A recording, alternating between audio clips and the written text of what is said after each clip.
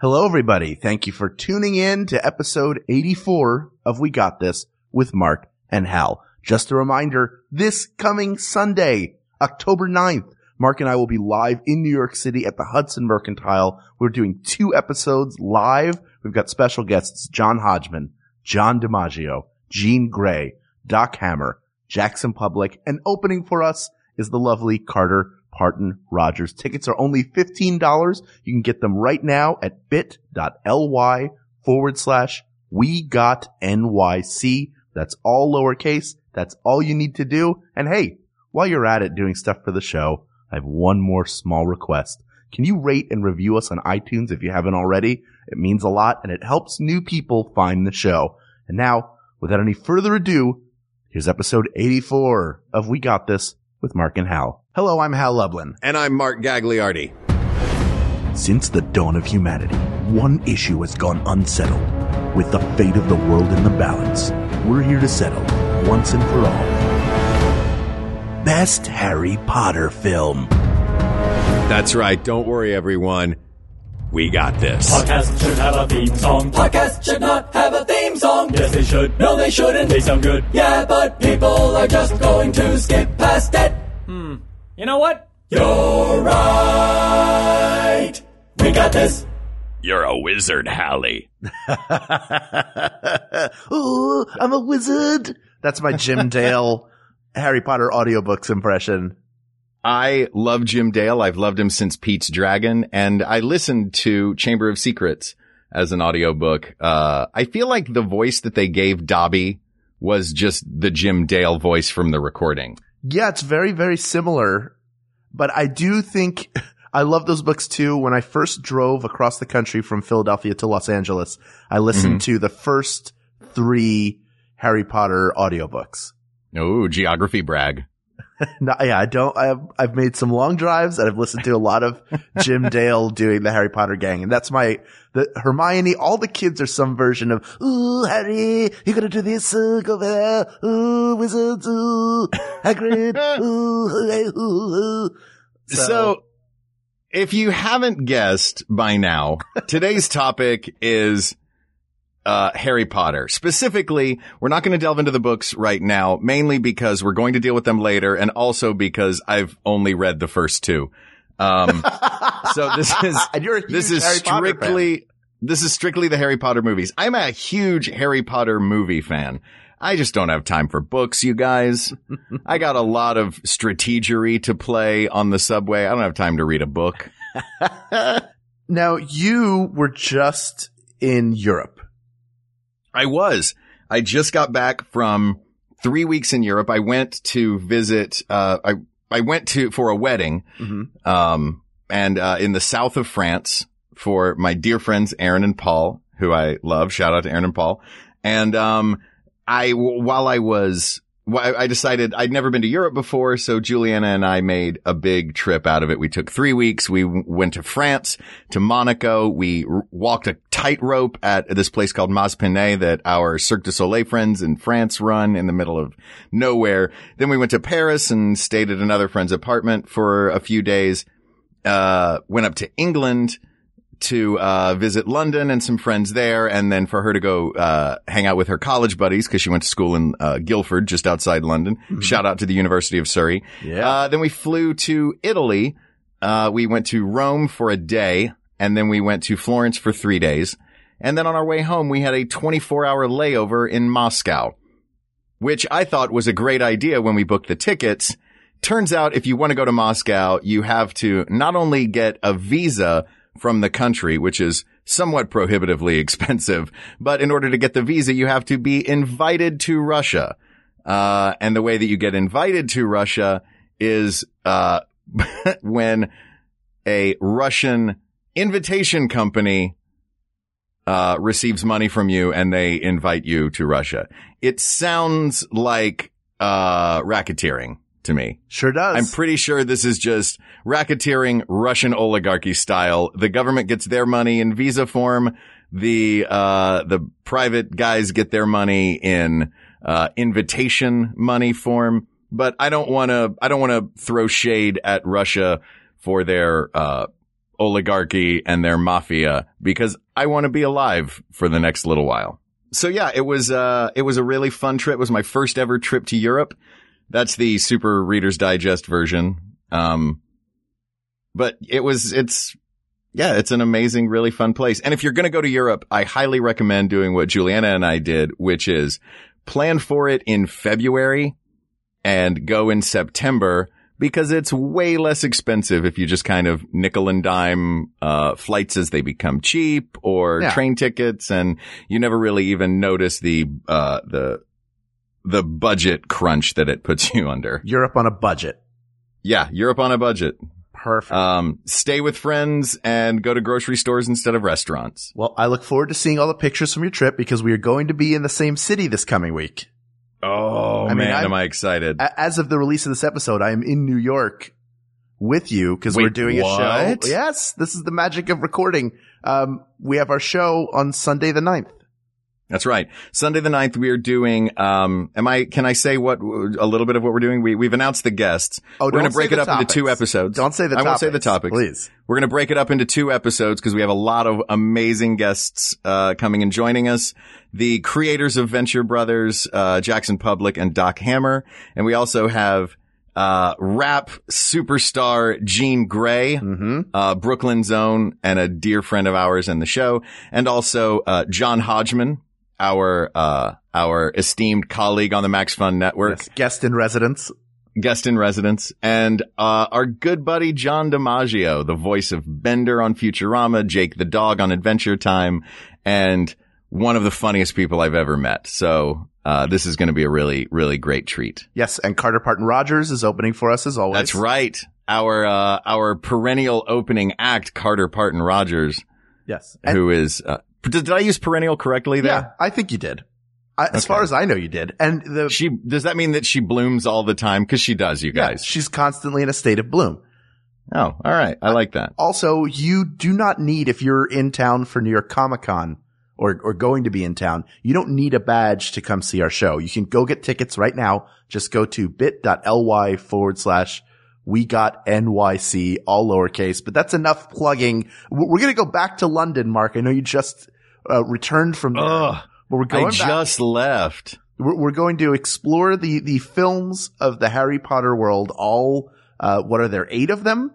8 films? There are 8 movies. There's 7 books and the last book was divided into 2 movies. But if you're listening to this episode, you probably know that. Yes. And this topic was suggested by Moxie Malahan, which is a great name. Hello, Moxie Malahan. Big fan. I suspect it might be a stage name or a nom de plume just because of how great a name it is.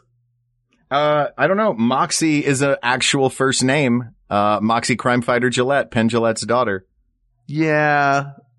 Okay. Maybe this is. So is this Moxie Crime Fighter Malahan? Yeah. Is your middle name Crime Fighter? Please say it is. Are you a recently married member of the Gillette family? Yes. Are you not the razors, the magic? Oh, the magic Gillettes. They're simply all right. So let's talk Harry Potter. Yes. Did you enjoy these movies? Were you a fan of these movies? I was, and I came into it. I think I was, like 5 books in when the first film came out, or maybe 4 of the books were out, something like that. Oh yeah. Wow. I think the first 4 were out. So I'd already read them. I was really excited to see the films. I've enjoyed all of them. I saw every single one in the theater. So yes, I definitely am a fan. I have been sorted into a house. Ooh, that's right. You can go on Pottermore, J.K. Rowling's, Rowling. Sure. J.K. Rowling's, website, Pottermore, and you will get sorted into one of the 4 houses of Hogwarts School. The Gryffindors are the brave, the Slytherin are the evil, the Hufflepuffs are the wusses, and the Ravenclaw are the nerds. So what house did you get sorted into, Hal? I'm a Gryffindor. We're the brave. I agree with, some of those assessments. I will say that the Ravenclaws are the wise and the clever and the ones who solve problems and are studious, yes, but are also, pretty darn important to the Harry Potter universe. I am a Ravenclaw. Which members of the Harry Potter, world that we know of from the movies are members of the Ravenclaw house? I believe Cho Chang is a Ravenclaw. Sure. Major character through the whole series. I believe. I'm just pointing out that Harry, Hermione, and Ron are all Gryffindors. I know. Hermione was almost sorted into Ravenclaw. She exhibits a lot of Ravenclaw tendencies. And I believe Cedric Diggory might be a Ravenclaw as well. Ah. Well, and we all know what happened to Cedric Diggory. Oh, sorry. He was a Hufflepuff. He was a Hufflepuff? So, ugh, no wonder. We all knew what was going to happen to him. Oh. It's cool. He's a vampire. He can't die. That's true. That's true. All right. So let's dig into these movies. We've been throwing out some names and some characters and some jabs so far. This is going to continue. So if any of that confused you, this may not be the episode for you. But keep listening. But please keep listening. We'll teach you all about the Harry Potter universe. I never know how universal to keep the episodes. You know what I mean? Well, you know what? We're talking Harry Potter, so we're going to have to dig in at least somewhat.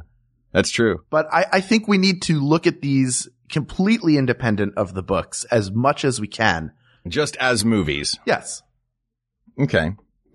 Well, I think it would, if I could make generalizations across the board, if I could break down the whole series. Sure. Into just a short version of it. The first two movies, Chris Columbus, Sorcerer's Stone, and Chamber of Secrets, kids' movies. Things got darker with Alfonso Cuarón coming in for the third movie, Prisoner of Azkaban. Yes. The fourth movie, The Goblet of Fire, which was directed by, remind me? Goblet of Fire was Mike Newell. Mike Newell directed Goblet of Fire. And then the final four movies were David Yates did the final four films, which were Order of the Phoenix, yep, then Half-Blood Prince, yes, and then the two Deathly Hallows movies. Correct. So you've got kids movies, a little darker, the sports one, and then the saga of the four movies that Yates did. So then, let me ask you this. I feel like as somebody who has read the vast majority of the books, I think I may still have to read the Deathly Hallows and possibly even, the one before it. Cause I read all the books and then it took a few years for the other ones to come out. And what happens with me then is I forget what happened. Right. I forget enough of what happened that it sort of drives me. I go, oh, well, I can't get back into the book as much because the book should begin with previously on. Yes. Yes. Right. I wish they did. But so for me, watching the movies, I was basing them off of how closely they followed the books. Cause you see what stuff was left out, what stuff you wish had been in it, what stuff you wish had maybe been handled differently. But, regardless, those are, I'm curious how you would rate these films as someone who's not as familiar with the books, really. What makes a good Harry Potter film for you? For me, a good Harry Potter film is a combination of really fun, cool, interesting, magical, elements. Mm-hmm. And also just real growing up moments. Okay. And these, I mean, it's mythology. It's if you go to, not to sound like a real jerk, if you go, it's like Joseph Campbell sort of elements of mythology and the hero's quest and the person who is asked, of whom too much is asked, and all of those sort of classical elements that make a great coming of age story told out over, 8 movies. That mixed in with, mermaids and dragons and, magic and time travel and, hippogriffs and, all the cool elements that make it Harry Potter. That to me is what makes a good Harry Potter movie. Okay. Fair enough. But it, for me, is as much about the human element as it is about the magical element. Right. Yeah. I think that the character development is certainly one of the things that makes the books so interesting. And that follows over into the movies. I mean, you point out, like, there are kids movies that it gets darker and the books and the films grow up with the characters, which is really, kind of refreshing in books and also in films. So you can enjoy them with your family. And as your kids get older, they'll be able to appreciate more and more of what's going on in those films. Absolutely. So should we dive right in and try and pick which of these is the absolute best? Yeah.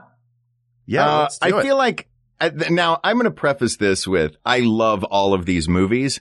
We are going to eliminate some, but that doesn't mean they are not wonderful movies. I am currently wearing a Deathly Hallows t-shirt and a Harry Potter scarf, because I knew we were recording this episode. And though no one will see it but me, it makes me happy. So we are fans of this world. Yes. That said, I think there are a couple that we can eliminate right off the bat. Don't you think before we jump in that we're not going to choose the film is going to choose us? Just like, I feel like, yeah, we're going to put all 7 films on our head, or all 8 films on our head. well, I mean, this, And then- I'm talking more about like Ollivanders. The wand chooses the wizard. Oh, right. Oh, and by Yeah. the way, not the Sorting Hat. I didn't know if you knew this, but Garrick Ollivander is a Ravenclaw. So that's weird. Just thought I'd point that out. Look, Famous Ravenclaw. I'm not, Harry Potter, man. Okay. Harry Potter's a Gryffindor. Okay. Yeah. All right. Sure. I'm just saying, bro. Yeah. He brings death upon a bunch of people and creates a lot of trouble, but that's cool. Go ahead, Yeah. Gryffindor. Tell the Diggory family how great Harry Potter is. We will when we deliver his ashes. That's Hufflepuff. Oh. He's not Ravenclaw. Look, it's tough. We get it. All right. So yes, you're right. The wand chooses the wizard. Yes. So I think I can eliminate right off the bat, Chamber of Secrets and, Deathly Hallows Part 1. The main reason being, I know I'm eliminating them 2 at a time here. Wow. And Chamber of Secrets is so long, and it's, look, I know, that's such a jerk way of You're such a eliminating slacker. it. The movie's But it's too long, man. It's a 3-hour movie, and not only is it long, it is also pretty convoluted. And I had, even though that was one of the ones I read, I had a tough time following exactly what was happening. And there's mind control in it, and Phoenix brings Harry the sword for the basilisk. I mean, there's a lot going on in that one. And, it just felt, of all of them, it was the one that I will not necessarily leave on if I'm flipping through the channels and I happen to pass Freeform and it's on. I do remember being kind of underwhelmed by the first 2 films, by both, Sorcerer's or Philosopher's Stone and Chamber of Secrets. Probably for that same reason. The books and the films are meant for a younger audience. They do a great job of establishing the visual language and the musical language of the world. And they introduce us to the fine actors who are going to play Ron and Harry and Hermione for all 8 films. But Yeah. at the same time, they both suffer not as convoluted. I guess Chamber of Secrets is kind of convoluted, and I'm okay with eliminating that. I don't think it's the best of these films anyway. Right. I do. So I have no problem eliminating Chamber of Secrets. While we're talking about the establishing that, Sorcerer's Stone and Chamber of Secrets did, good job to the casting department for that movie. No duds. No. Like you can get kid actors and be like, oh, they're great, in this first movie when they're 9. But as they're getting older, things are getting awkward and they're not very good. These kids all remained pretty darn good. Well, I mean, you give props to Chris Columbus, who has worked with a series of really great child actors, and the producer David Heyman, who's his producing partner, who's the only person who produced all of the films. Was actually a producer on them. J.K. Rowling's listed as an executive producer. Chris Columbus produced he was directed the first 2 and produced the third one. May have been an EP on the other ones, but David Heyman was sort of in the trenches for all of them, as far as Good job, I know. David. And that said, we're eliminating the second movie that you made in this octology. Now, I'd like to come back to Deathly Hallows Part 1, if I may. Can we maybe, rather than try and pick these and eliminate them, can we go through them in order? Sure. So we'll do it a little bit out of order to start. Yeah. Let's talk about the very first one, Harry Potter and the Sorcerer's Stone, or if you're in England, the Philosopher's Stone. Yes. It plays like a Christmas movie to me. That one feels like a Christmas movie. Yes. Because it's magical and fanciful, and there are Christmas elements to it, and the way that we are introduced to this world is through Harry's eyes. And we are given the same wonder and awe that Harry has. Yes, absolutely. It's hard to go, well, this isn't the best film because it lacks the depth of some of the other movies. It lacks the performances it introduced of some of the other movies. But it also created like you said, it created the visual language. Yes. We know what the Great Hall at Hogwarts looks like because of the art design of the first movie. Yes. Absolutely. And again, the casting in this film is so great. Mm-hmm. I mean, Robbie Coltrane as Hagrid was the guy like you would go, oh, this should certainly be like he's the actor to play that part long before he was ever cast. Mm-hmm. Richard Griffiths. I feel that way about all of them. Yeah. Richard Griffiths, Richard Harris, who obviously didn't live through the entire series. John Hurt, Alan Rickman. Neither of the Richards made it. Yeah. Maggie Smith, Julie Walters. Just like a great cast. John Hurt is Ollivander, yes? Yeah. Yes, that's correct. Boy, yeah. It's every great Brit was in that series. Yes. They somehow got them all in there. Yes. And now it's just cool to see a new generation of great Brits getting into the next round.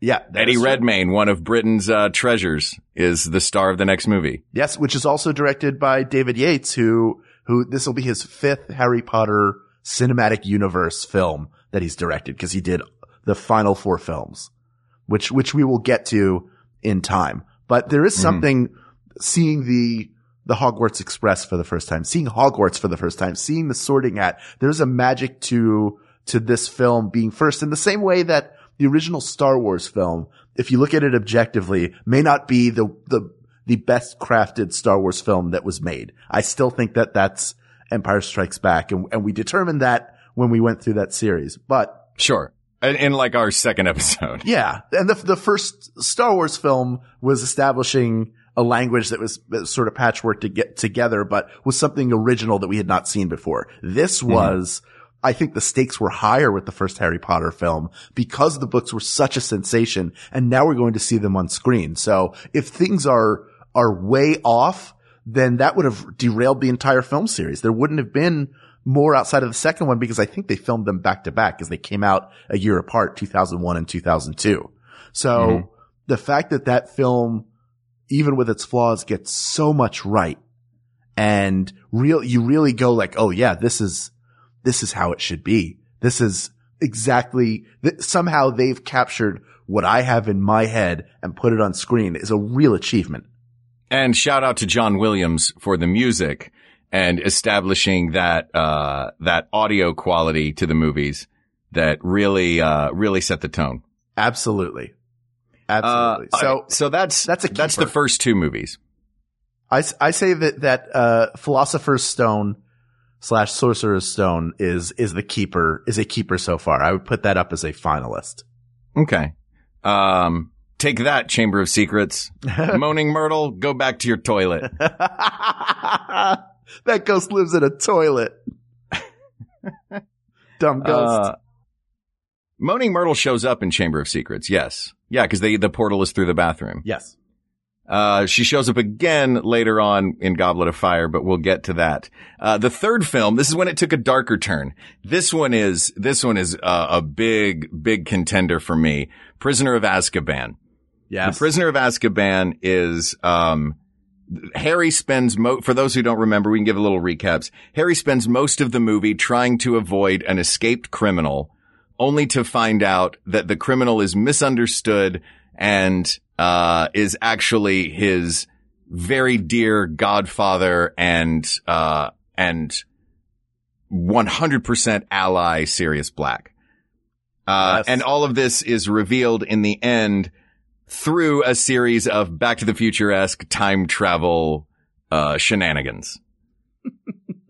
Which I love. I love the time travel stuff. I love the time turner. There's a whole scene where strange things are happening that are helping out Harry, Ron, and Hermione, that the first time I saw it, I was like, what is happening? What's going on here? And then they get the time turner, and then turns out it's them helping themselves out from later on. It's like watching a mystery movie when they do the big reveal at the end, how they did it. So there's that element to it that I love.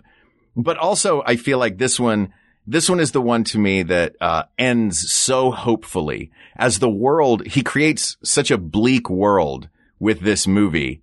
Not bleak, dark. Yes, the tones, with the colors, everything's a lot more the Dementors, muted. All of the elements that have been added in. All of that, I feel like, creates this darkness in the world. But in the end, Harry has Sirius Black. Harry has finally got a father figure in his life. Yes. And also this film was directed by Alfonso Cuarón, who's one of the terrible triplets, along with Guillermo del Toro and Alejandro Inarritu. And he is an Oscar winner for Gravity. A great movie, Gravity. Yeah. I mean, he's a masterful filmmaker. And speaking of keeping things dark, literally, middle of outer space, no light. Don't get no darker than space. That's NASA's new slogan, if you're not aware. It don't get no darker than space.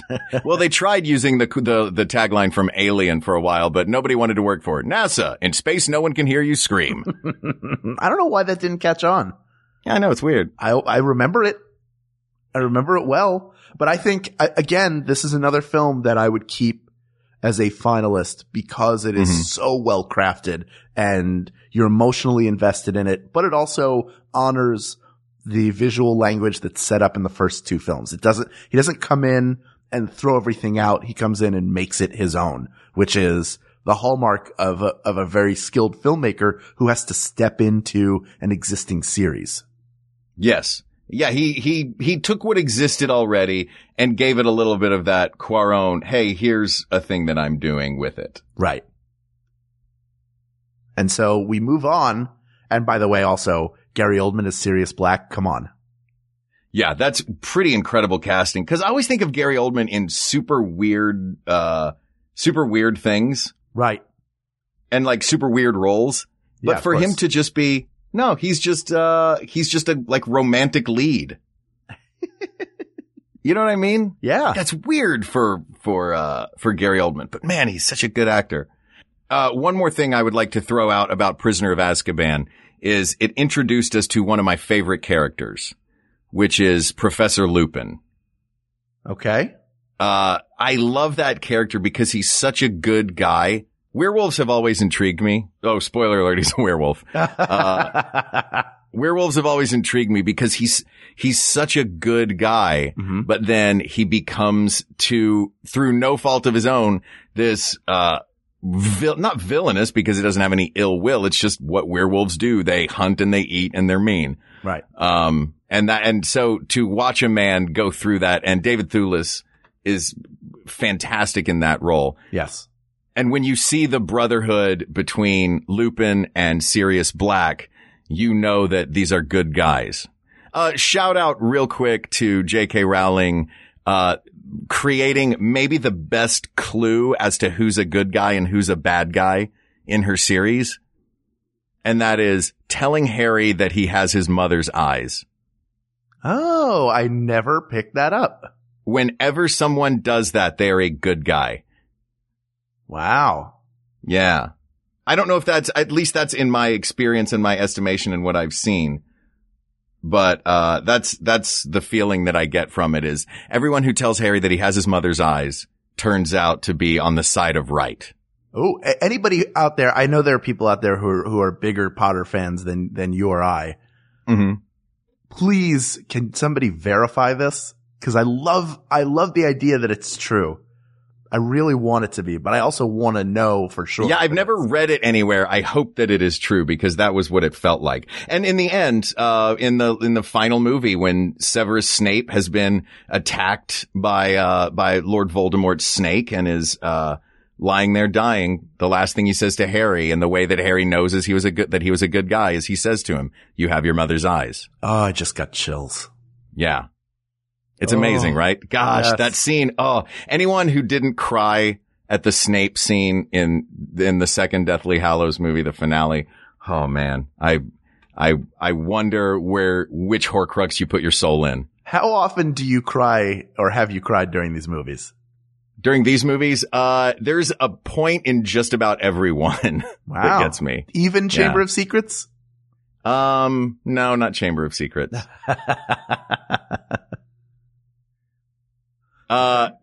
Yeah, Chamber of Secrets, look, any sympathy I had for that movie was eliminated by Dobby. He's the Jar Jar Binks of the Harry Potter universe. I don't think so. I like Dobby as a character.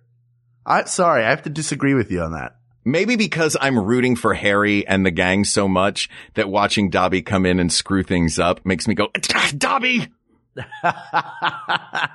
He does have that Jar Jar element to him, but he's also a highly sympathetic character. I think. That's true. I find him to be highly sympathetic and interesting. He is as low on the totem pole as you can get. Yeah. Now, let's talk about Goblet of Fire. I loved Goblet of Fire. I liked Goblet of Fire. Goblet of Fire. You didn't love it? You liked it? I'm trying to stay objective from being a book reader to a film watcher, but the book is, I think the book is so much better than the film. The film felt We're talking about the films. The film felt a little bit muddled to me, and it felt like it was trying to do too much. There are characters that were introduced that I wasn't a huge fan of. Mm-hmm. Rita Skeeter, I didn't need necessarily. But that movie to me, I mean, I love a sports movie. I'm a sucker for a sports movie. And the way that is plotted, yes, the whole, Mad-Eye Mooney, it has secretly been this other guy drinking polyjuice potion the whole time. Right. That's a little convoluted. How Harry gets involved and gets to the Triwizard Tournament because it's this port key. It's the plot is a lot. It's a lot to deal with. Nearly Chamber of Secrets level, but it's just so fun. I mean, the visual of that dragon, Harry on a broomstick versus the meanest dragon at Hogwarts is such a fun scene. Yeah. And also good. that is the one like I mentioned before, I love the human elements along with the fanciful ones. So yeah, a dragon, a scene of Harry on a broomstick fighting a dragon is amazing, but so is a scene of all of them getting dressed up and going to their first school dance and acting awkward and not knowing what to do, and people crying and people sitting bored and rolling their eyes, and the biggest nerd in the place having the time of his life. Like those sort of, there are elements to that movie that don't just have to do with the Triwizard Tournament. Sure. And also we get to see the birth of Voldemort. Right. Okay. This movie has a lot going for it. For me, this was the one that went, this is where we're like, Prisoner of Azkaban shifted to a darker tone.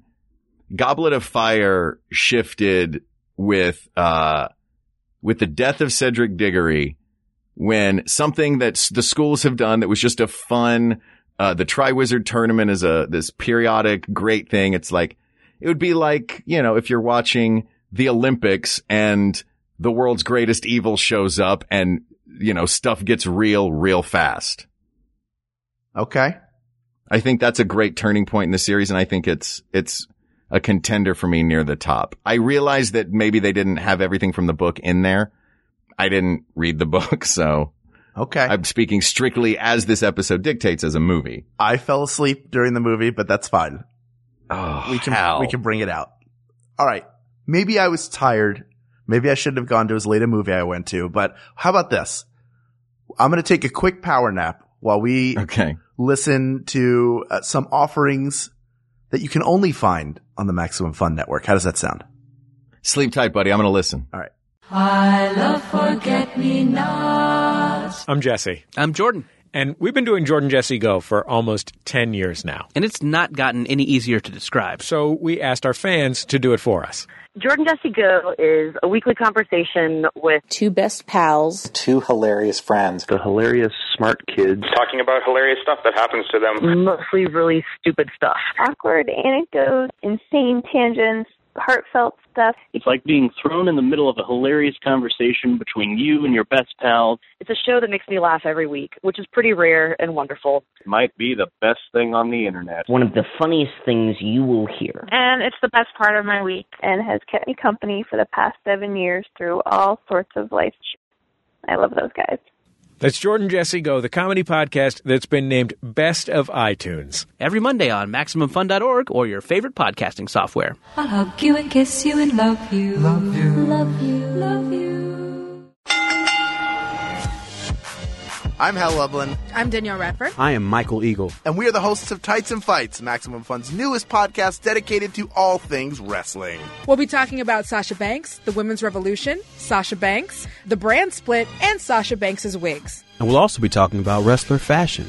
Some wrestlers wear too many clothes. Some wrestlers don't wear enough clothes at all. And I'll be doing impressions of all your favorite wrestlers. New episodes Thursdays on Maximum Fun or wherever you get your podcasts. Oh, yeah, dig it. Tights and Fights Podcast. Tights and Fights.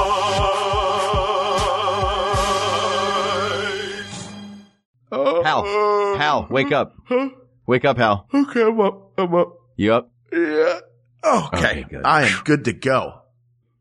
Great. So we had just finished Goblet of Fire. Yes. And we were moving on to the next movie in the series. Another one of my absolute favorites, Order of the Phoenix. Yep.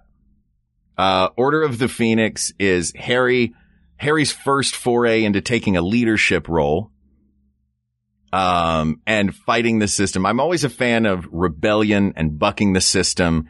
And when you've got a villain like Umbridge, Professor Umbridge, yes, who comes from the Ministry of Magic and takes over the, first the Defense Against the Dark Arts class and later the entire school in this, sort of, what's the word that I'm looking for? Totalitarian regime that she builds. Yes. Boy, is she a good villain. Ooh, she's such a good villain in this movie. Yes. Yeah. That's Imelda Staunton. She's fantastic. Yeah. She's a wonderful, wonderful actor. Yeah. So Dolores Umbridge, a great villain. And this, I feel like, is the first time in the story where if we're watching the arc of growing up in its entirety, this is the first time that the students take a proactive move toward maybe the authority is not always right. Right.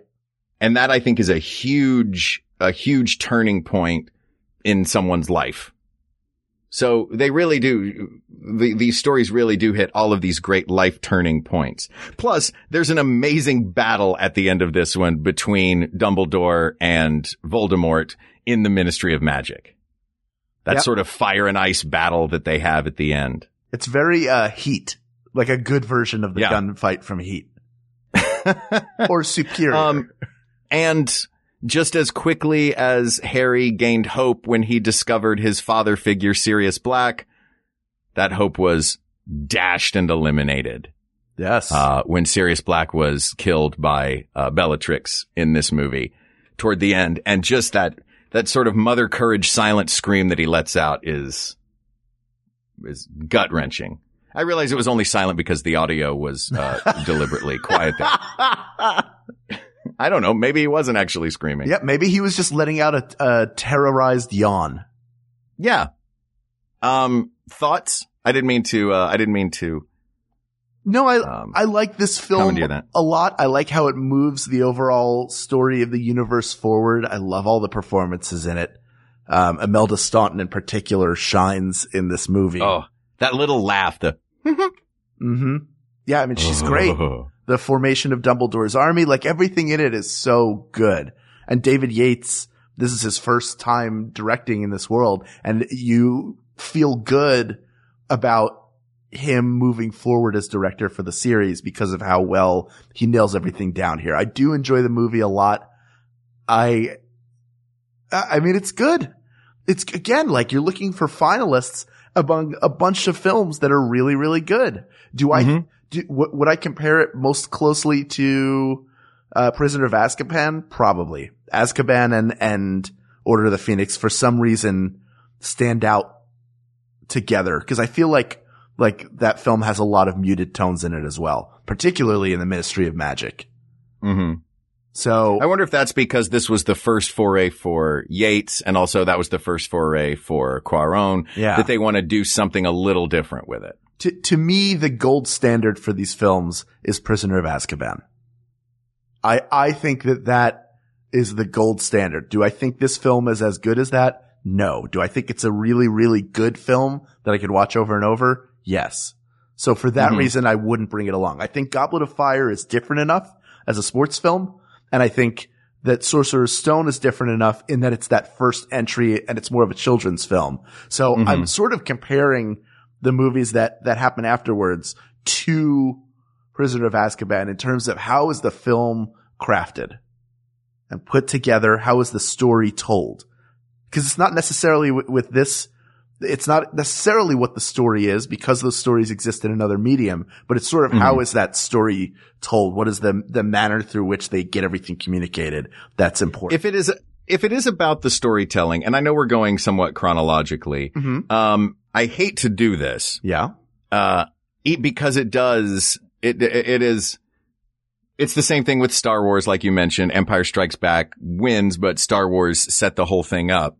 But if we're putting Goblet of Fire or Prisoner of Azkaban up against The Sorcerer's Stone, which is a wonderful, wonderful, wonderful movie, I think I can safely eliminate that one. Okay. I'm comfortable with that. So as of right now, we've got Sorcerer's Stone. I mean, we've got, The Prisoner of Azkaban and The Goblet of Fire as the two that have survived thus far. We have 3 movies left. Yes, we do. Okay. So let's move on to, Harry Potter and the Half-Blood Prince. Sure. I mean, the ending is obviously the biggest part of this. Spoiler alert again. Dumbledore dies at the end of the movie. And it is an absolutely gut-wrenching and beautiful scene. And the moment that is shared between Michael Gambon, who has taken over the role after the second movie of Dumbledore, yes, when Richard Harris passed away, and did an amazing job. The moment between Severus Snape, as played by Alan Rickman, and Dumbledore, as played by Michael Gambon, is a heartbreaker for the ages, especially after you know the real facts behind it in the final movie. Yes. That said, what other elements do we like from Half-Blood Prince? I mean, it feels like the stakes keep getting raised, and the stakes are pretty high in this one. It's what's going on with Draco Malfoy. Is he a Death Eater or not? Draco's a great fun character in this one with his sort of turning to the dark side. Like, he never turns evil, he just turns weak. Yeah. Yeah, he can't fulfill his father's evil.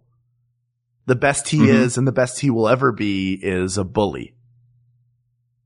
And even that, bullying comes from weakness. Bullying never comes from strength.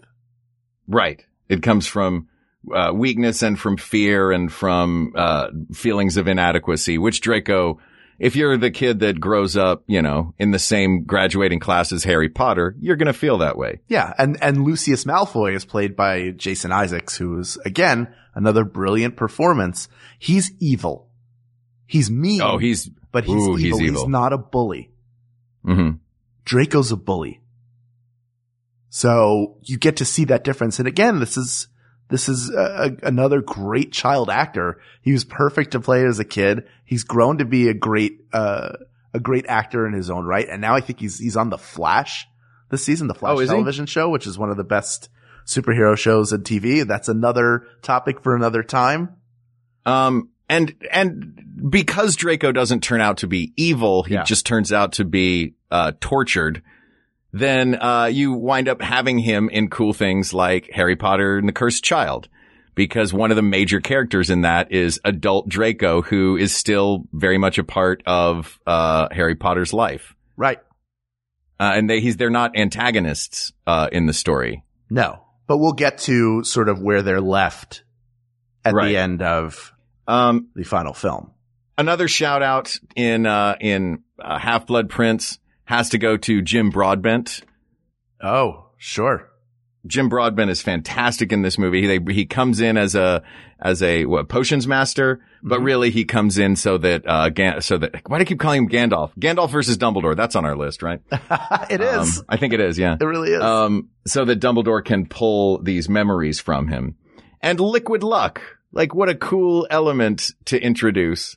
Daniel Radcliffe, when he is on Liquid Luck, is really fun to watch. And also, when Ron Weasley believes that he has taken Liquid Luck and then crushes it in a Quidditch match, only to find out that Harry never actually gave it to him. Oh, it was just his fears being assuaged and his bravery that did it all along. Yeah, I mean, it's pretty great. Yeah. Like, we say that after all of these. It's a great movie.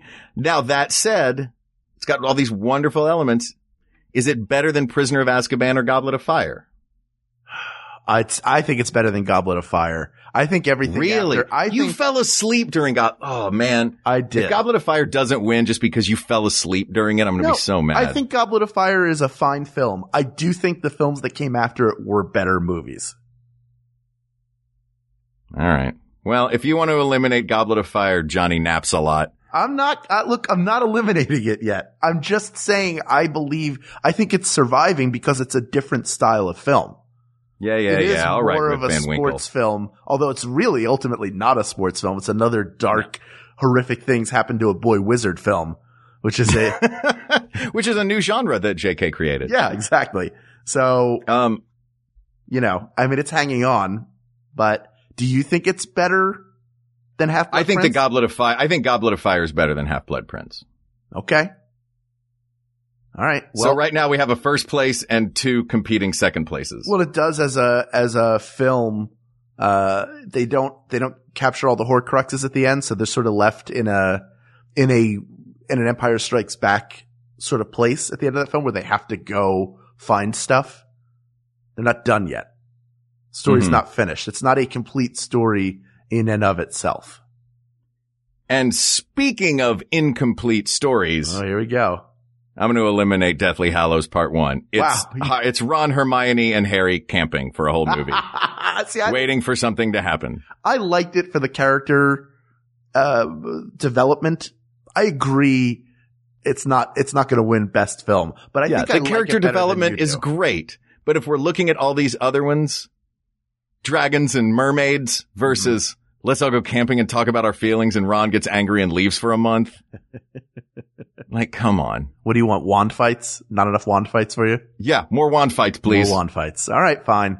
I will be willing to eliminate it only because part 2 is so densely packed. It does make you feel like part 1 was they got through all the character and emotional exposition just to set up the Battle of Hogwarts, and all of the things that happen after it have more weight for what has happened during part 1. It definitely laid a great foundation for the final film, but I've never walked up to a half-built house and gone, that foundation is better than any house.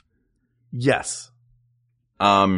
So let's move on to Deathly Hallows Part 2. I feel like it's so good. It's so good, but it's unfair to give it the top slot. Why is that? Why is it unfair? Because it is the culmination of everything. Just like it felt wrong. It felt a little wrong to eliminate Sorcerer's Stone because it set up the whole world. It feels a little wrong to give the win to the climax of the whole thing, because it is standing on the shoulders of everything else. Okay. I understand. But that said, it's just wonderful. It's the scene where Severus Snape reveals himself as a good guy. I lost it in the theater. And I'd lived with these characters as everyone has for, over a decade. Yeah. And as a film, there are a lot of notes that he has to play as a director, and there isn't a clunker in the bunch that I remember. No. And even little moments in it, like seeing heartbreaking moments, seeing characters that you love die, not only in like big dramatic ways, the way that Snape did, but in simple ways, like, you're going through and there's Lupin and his wife holding hands on stretchers. There's one of the Weasleys has died. Yeah. The girl who had Ron's first girlfriend is dead. Like, holy cow. This is a real war. These are characters that we've come to love. Yeah. And that, I feel like the heartstring tugging that happens in that movie, a lot of that comes from, all the work that the other movies put in. Did you have any sense of what was going to happen? I mean, were you aware of how the plots turned out, even though you hadn't read the books? It kept me, like, as things happened, I realized what was happening. Like when Harry realizes he's the last Horcrux. Yeah. Moments like that. There were moments of, not moments of, huh? You know what I mean? Right. So you got everything made sense. You got to experience it for the first time. I got to experience it as a movie. Okay. All right. I see. Yeah. I mean, it's a pretty great movie, and it does benefit from being the last one in the series, but you can still mess that up. Return of the Jedi is the last film in that initial Star Wars saga, and it's not the best film.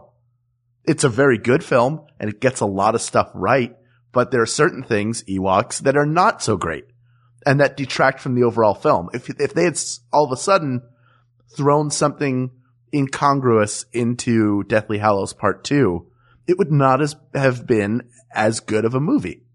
Mm-hmm. So there is something to be said. The reason why you're eliminating it might be a reason to keep it, which is how well they stick the landing. Yes. I would agree. I would agree that they stick the landing better than anyone. So then, I mean, Neville coming in and saving the day at the end is great. Yeah. See, there you go. Yeah, but it's not going to beat. I feel like you and I have been arguing about every movie save one. Okay. Which I feel like may lead that one into the victory. Does that make sense? Yeah. I mean, I know you love Goblet of Fire, and I feel like I should watch it again. I mean, you only saw it. You really haven't ever seen it all the way through? No. I've seen it maybe 2 or 3 times. Okay. I should watch it again more recently to get a better view of it. I will tell you of the times I've seen it, I've always enjoyed it, and I appreciate its place within the Harry Potter canon, because it really blows the world up in terms of expanding it to learn that there are wizarding schools everywhere else. And then, of course, in this new film, Fantastic Beasts and Where to Find Them, we get to visit America and see. Have you been sorted into an American house yet, Mark? No. Oh, you have to go get sorted into your American house. Pukwudgie is my house. What is it? Pukwudgie. Truck wedgie? No, Pukwudgie. Pukwudgie. Ugh, it would be. I know. It's the dumbest house name. I feel bad that, like, the other ones are at least like, they're like Corvette, Fire Fist. Wait, they're Corvette, Fire Fist, no, I mean, Pukwudgie? They just sound better. Like, Pukwudgie's just the one like, Pukwudgie. Pukwudgie sounds like the sound when you don't win Plinko. Like, that's the name for the that they have on The Price is Right. They call that the Pukwudgie. Cue the Pukwudgie. He didn't get the 1,000. Oh.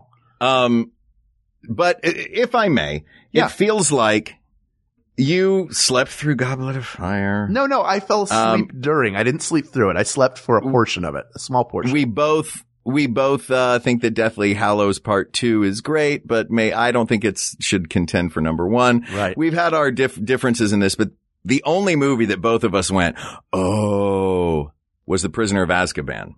Right. And I am completely satisfied offering the top slot in the Harry Potter, in the best Harry Potter film episode of We Got This with Mark and Hal. I'm very satisfied offering that spot to Harry Potter and the Prisoner of Azkaban. I think I agree with you. So let me say, people of the world. Ooh. Magical people, fantastic beasts, giants, ogres. Hey, what about us? Goblins. Thanks. You've had a... What about us? Okay. Enough out of you. Trolls. Oh. Now, you've had a wonderful 8 films and hopefully a great 9th film made about you. And the films are beloved by so many people. You've got theme park areas, merchandise out the wazoo, books on tape. Oh, Harry, books. You gotta listen to the books on tape. And here, Dale. Jim, keep it together, Jim. Oh, I'm so excited. But when you look at these films, sometimes you have to put aside your favorite to realize what is best. And that's something that Mark and I struggle with all the time. And some of you are going to struggle with this too, because the best Harry Potter film was made by the best filmmaker. And David Yates is a fine filmmaker. Christopher Columbus is a fine filmmaker. Mike Newell is a fine filmmaker.